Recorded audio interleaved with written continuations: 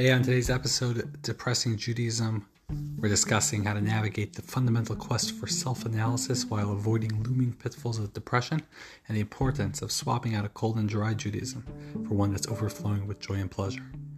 I'm Moshe Sharman, and this is the Chavrusa Podcast, an exploration of timeless wisdom and ideas that have guided some of history's greatest men and women for over 3,000 years.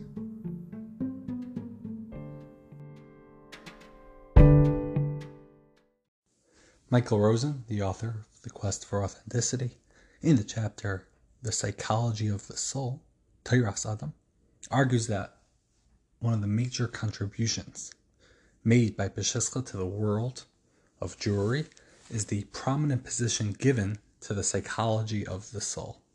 There was a supreme emphasis on introspection, self-analysis, the exposition of ulterior motives, getting them out of the way, and not at all as a self-indulgent process. It wasn't a selfish thing, but it was a recognition of a necessary requirement for a person to understand themselves, to really take the lid off and disclose just what really is going on inside. Because if you're not prepared to do this, then the person's spirituality and religiosity might very well be motivated by an unidentified self-centeredness. It might be coming from ego, from what others are thinking, etc. And if that's the case, if it's a self-centeredness, then you're serving yourself. And that is the most obvious form of idol worship. We think of idolatry as bowing down to some idol, but serving oneself is a greater form of idolatry in Peshiska. And that's the very opposite of serving Hashem. So the entire atmosphere in Peshiska was one that mocked and ribbed and prodded away at anything that smacked of pretentiousness, anything that smelled of false piety that might have been tinged by self-interest. And it wasn't in a destructive way, but in order to purify and to cleanse a person's personality in the most ideal, pure sense. And in no way was it meant to be hurtful or cruel, even though it might have been at times hurting for a person to realize this and to do this exercise. But it was really an attempt of awareness, to know human nature and to take away all the pompous externalities, to really find out what's really going on. And that's any person that's undertaking a journey, a personal growth, a spiritual journey, has a certain degree of introspection that they're going to hit at some stage to figure out what is motivating you. Who are you? Like, what are you doing here?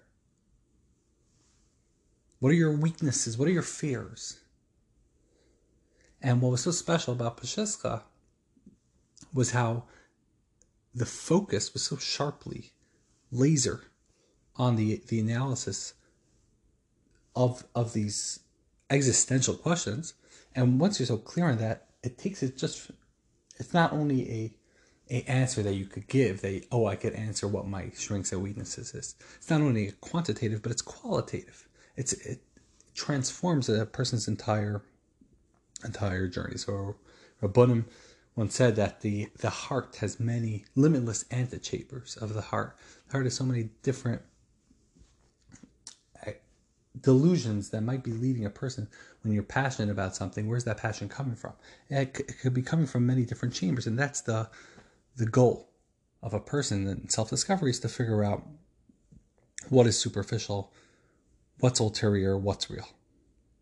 And you have to be able to receive criticism.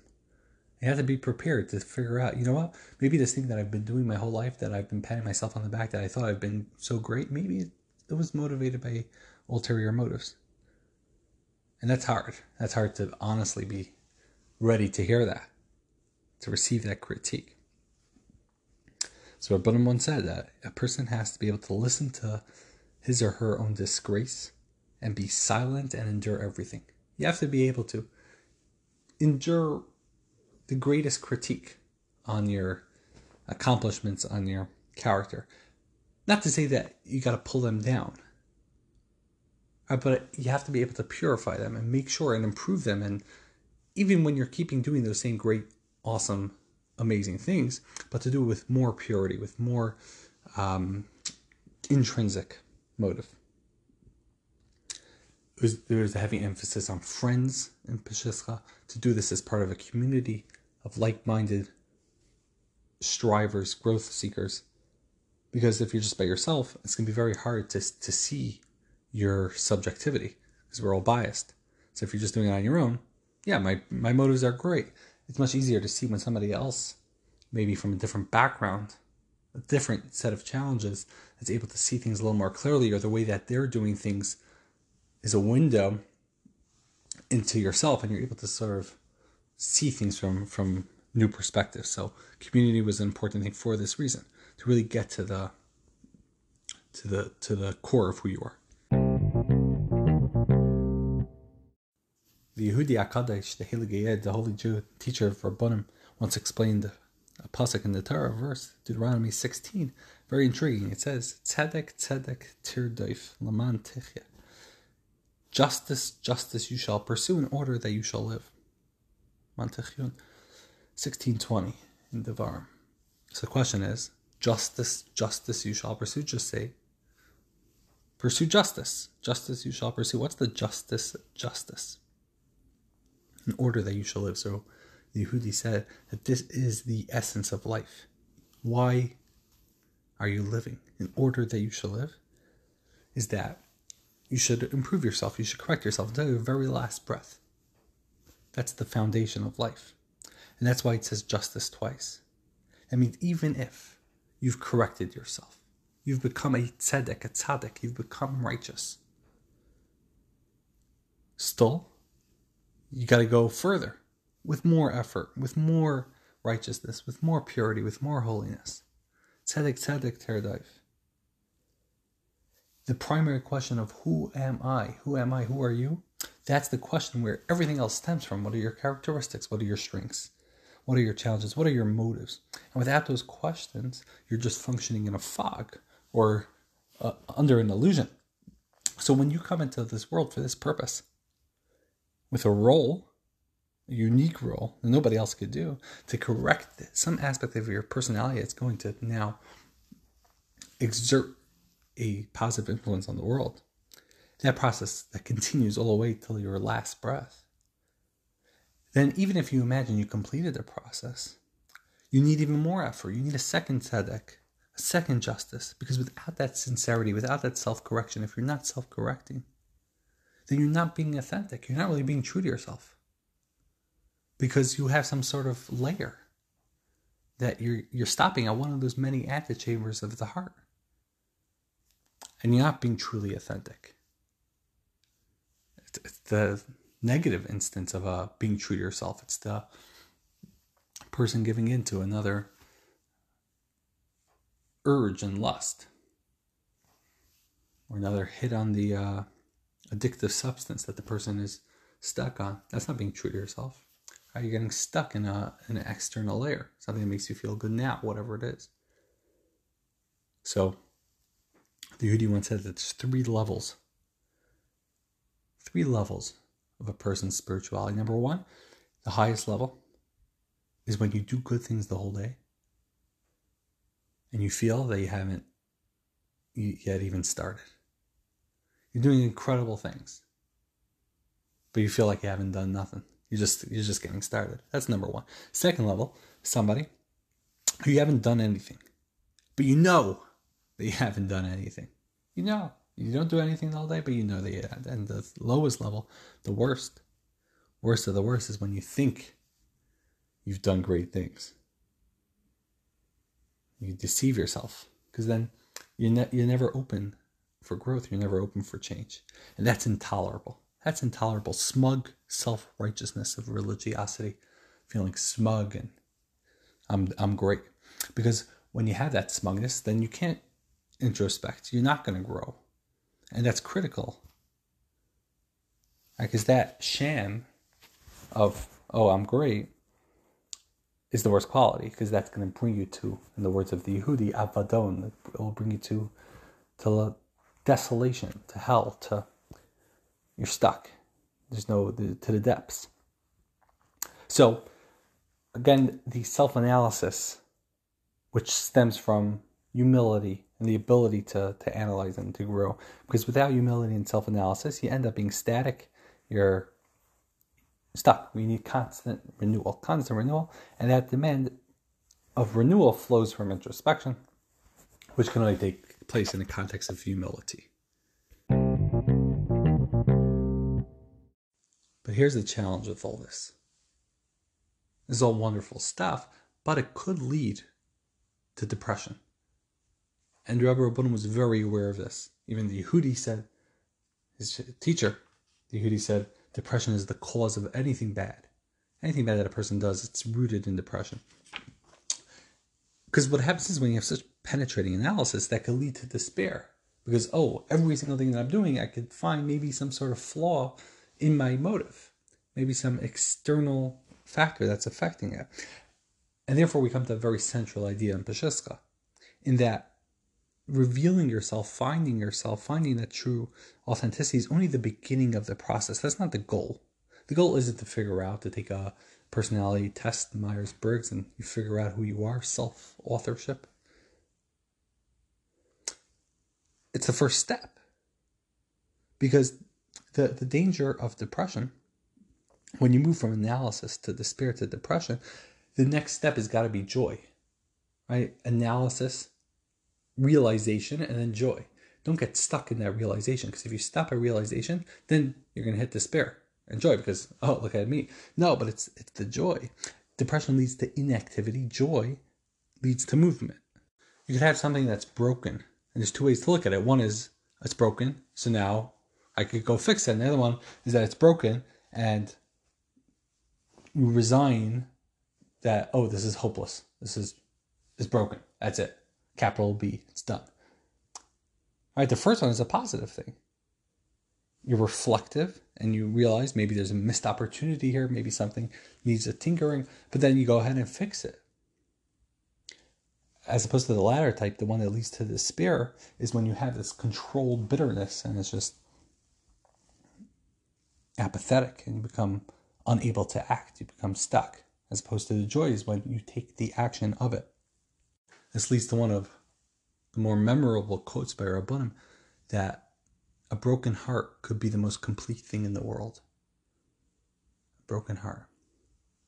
Based in the Pasuk in Tehillim, King David says, Haroife l'shvurei lev, Hashem heals the brokenhearted.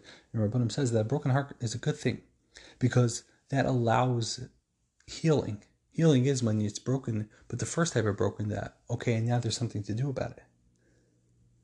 You're able to clear it out from the depression. You don't get stuck in the broken. You don't stop there.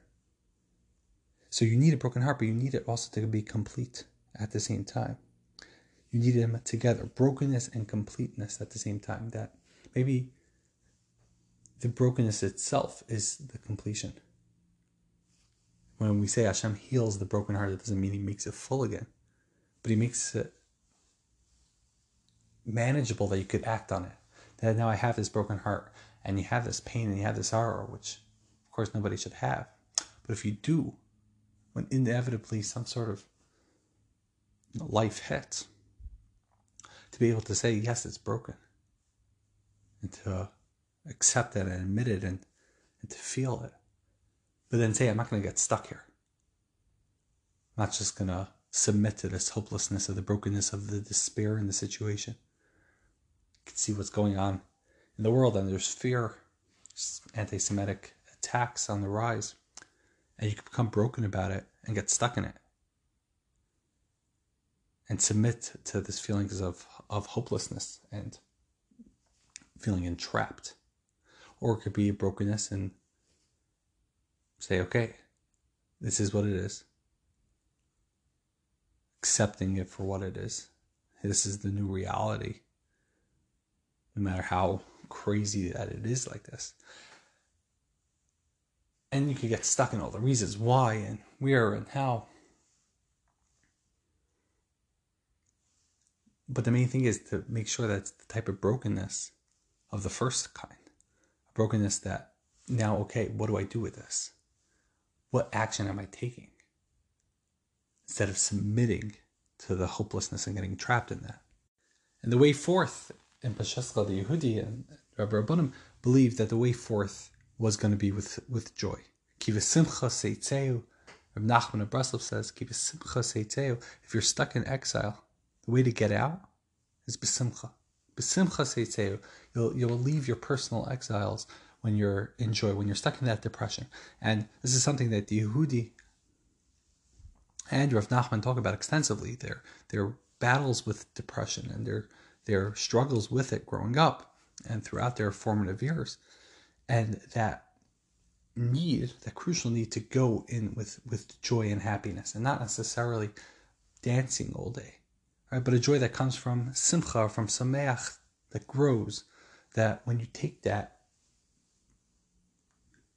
card, what's it called? The hand of cards that you're dealt, and be able to take that and use it for some sort of experiential growth, and that joy of doing so, of being alive and being able to say, I have this broken heart, but I'm going to encounter it with joy, and that's going to be the most complete thing in the world. It's going to remain broken, but it's going to be with joy. That's the refuah. Reifei the shuri lev. Hashem heals the broken heart by giving you the aspect of being able to move forward. Not to move on, but to move forward. And eliminate that getting stuck, that phase of self-analysis to hopelessness, but self-analysis to opportunity. Self-analysis to opportunity. Opportunity over helplessness. The other danger of introspection, over-introspection, I should say, is that you could end up wallowing in yourself. So the first one could lead to just a stark feeling of brokenness. The second one is wallowing in the self. Dr. Rosen says there could be that there's nothing more egocentric than the person who spends her time trying to nullify her ego. If the whole time you're spending, the guy's trying to nullify his ego, so the whole point is he's all busy with his ego the whole time. So introspection has to be a framework for change, but it's in the context of something greater than just yourself. It has to be that you're doing this in the context of Avodas Hashem, that you're trying to become a better Jew, you're trying to become a better person. Beyond you, not just me, what are my motives, but I'm trying to follow an objective code of morality, an objective source of holiness. To feel, to believe that the whole time Hashem is right there with you, in the muck, in the mud, wherever, whatever a person is dealing with, to know that Hashem's right there. And all this self-analysis, all this purity of motive, all this purification and this struggle and this endeavor for growth and opportunity is with Hashem standing there right next to you, whether or not you know it, whether or not you believe it, whether or not you feel it. It might just be one of those things that you feel it, but you're not sure. You know it, but you don't feel it. Hashem's right there. And then it's no longer this egotistical drive, but it's trying to do the right thing, trying to connect. And Rabbanim writes about this or talks about this. It's quoted in Siach Sarfei Kodesh, collection of his teachings, that the Yetzer Hara, the evil inclination, tries to pull us away from goodness, is going to try to convince a person Hashem's no longer with you. You know, you've been so much in the muck, so much in the dirt, that Hashem's rejected, moved on. You're too far gone. Chas v'shalom, God forbid a person could feel that way. Says Rabbanim, and that's the main overarching aim in the person's self-reflection and analysis is that Hashem's essential, eternal compassion is right there with you. And you have to believe in yourself, you have to believe in Hashem, you have to believe that where you are right now is exactly where you're supposed to be. Hashem's right there with you. And this feeling of disconnect and this feeling of brokenness is only a shield. It's a hester. It's a concealment. And the challenge is in itself the concealment, to break through and not to be persuaded by the Yetzer Hara, that feeling of disconnect, and not to get stuck in that phase of brokenness with the capital B. And this really leads to a deeper understanding in the major emphasis and focus and Pesheska on joy, on happiness, on balance. But his whole essence was this. According to the last episode, the ideal of holiness. That you're at a place and there's stuffed turkey and there's Torah and there's wine and there's beds. You can sleep a little, you can eat a little, learn a little. And do it with joy, do it with happiness. It's geschmack, life is good. And Rabbanan is very critical of anyone doing Judaism, doing Jewish things without inner feeling, without thought, just going through the motion. Because that could lead to a feeling of coldness. And it has to be that you're not doing it out of an affliction of your soul and asceticism. No, you got to delight in the pleasures of the world. Delight in the truest pleasures. Obviously not fleeting ones that you're not going to remember tomorrow, but the pleasures that we have of the emotional pleasures and the spiritual pleasures of love, of relationships, of community, of character.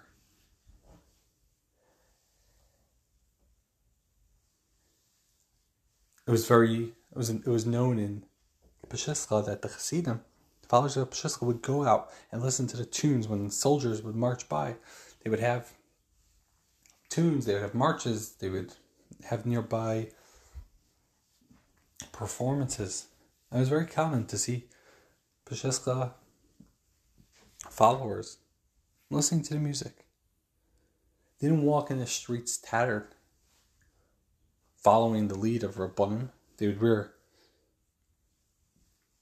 dignified clothes, sharp, good-looking clothes. They would comb their hair. Their appearance was one of very dignity. No torn shoes. No, it was a way of life. Way of life that wasn't... a lot of times today, I think people, especially if they're not intimate with certain practices. A person could think of Shabbos, for example. And if you never experienced it in a deep and meaningful way, or even if you have, you could think about it, and it's very restrictive and dry, and you can't do this, you can't do that, it's a bunch of can'ts. Especially the way it's taught in elementary schools. Even in very observant communities. You're memorizing the list of the 39 categories. You can't do this, you can't do this, don't do that. Muksa, it's muksa. It could come off as something that isn't full of joy. If the goal is joy, if the goal is happiness, the goal is living life with the sense of calm and joy and simcha. So then, if you get stuck at the externals of the do's and the don'ts, and you're just going through it, but you don't feel the heart, it could be heavy. It could be heavy, and religion could become synonymous with restriction. And it could be the opposite of what it's really intended to do, at least in the Jewish sense. What Hashem wants from us is that we should be freed by Torah. You gotta be free. So Rabbanim says, for example, or Chaim Volozhiner, the head of the Volozhin Yeshiva, says the same thing. Mishnah in Pirkei Avos that says, "Kachi darka shel Torah pasu melachtecha b'ayim shor tishta b'la'aretz tisha v'Torah ha'tamal." The way of the Torah is Mishnah Pirkei Avos. Pas b'melachtecha, eat bread with salt, sleep on the floor. Torah ha'tamal. Now Chaim Volozhiner points out, the first few, you should eat pas b'melach, is in the future tense. Toichal. In the Hebrew grammar, it's future tense. And then Torah ha'tamal is present tense. But learn Torah now. What's going on? Future, and then it switches to present tense. So he says, The Mishnah is not telling you that, if you want to live a life of Torah, you have to eat stale bread and sleep on the floor. No, it's saying that if in the future it comes to it, crazy circumstances, and all you have to eat is stale bread and you don't have a mattress, that shouldn't take you away from engaging in Torah. It shouldn't take you away from Judaism. But it's not saying that that's the ideal. I remember when I was in Passaic Yeshiva and the air conditioner broke. It was in summer. I was off for a couple of days. I was sweltering hot and people were getting a little affected by it. And they were talking to Rameir Stern, we were talking to Shiva, talking about the air conditioner and how it's a struggle, to maintain concentration. What should we do?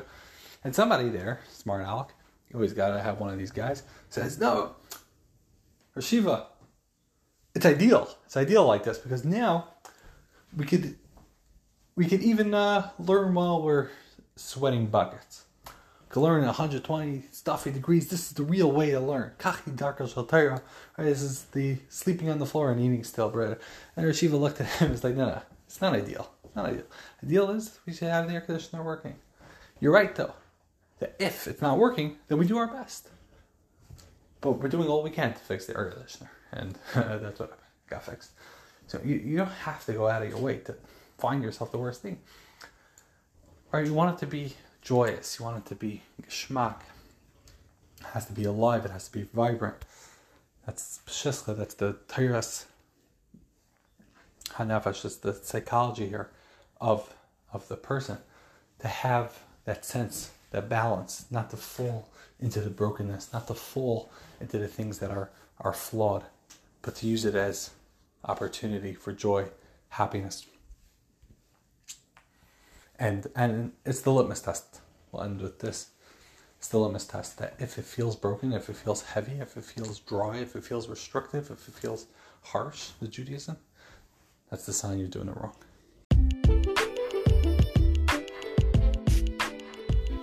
Thank you so much for listening to this episode of the Chavrusa. If you enjoyed, before you even subscribe and rate it 5 stars and review and all that, and listen to the other episodes, please reach out to me. Let me know your thoughts, connections, ideas, questions, critiques. My number is 347-893-4467. chavrusapodcast@gmail.com or across social media channels. Thank you. Have a wonderful day overflowing with happiness.